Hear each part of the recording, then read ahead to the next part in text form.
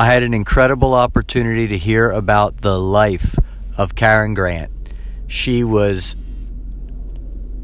as great as I knew her to be many years ago, and that continued on to all the wonderful things that she was doing in her life every day, loving and serving other people and putting others in front of herself.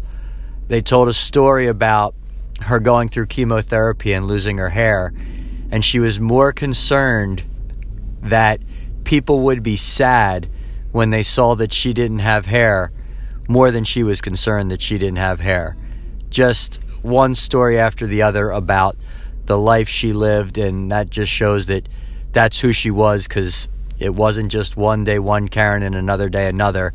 It was through the greatest adversities that a life could have, being the same great, wonderful, sweet, cheerful, smiling, uplifting, encouraging Karen Grant. And there were just many stories of how she did that for others all throughout her fight with cancer, making people's day better, and it inspired me to just strive for that a little more each day.